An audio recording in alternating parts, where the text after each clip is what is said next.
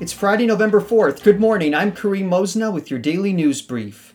In the news, Kingston police arrested and charged a 34-year-old from Kingston in connection with the August 4th arson at Rochelot Court on Princess Street.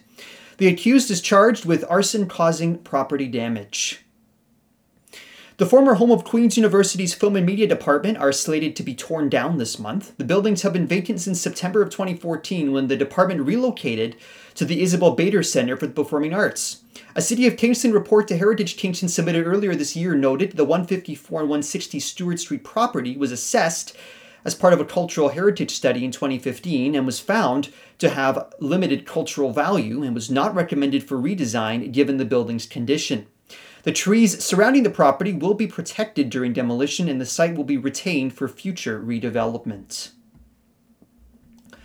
And a film by Laudato Si movement telling the story of environmental leaders journeying to Rome for an exclusive discussion regarding Laudato Si with Pope Francis will be screened at St. John the Apostle tomorrow afternoon at 1:30.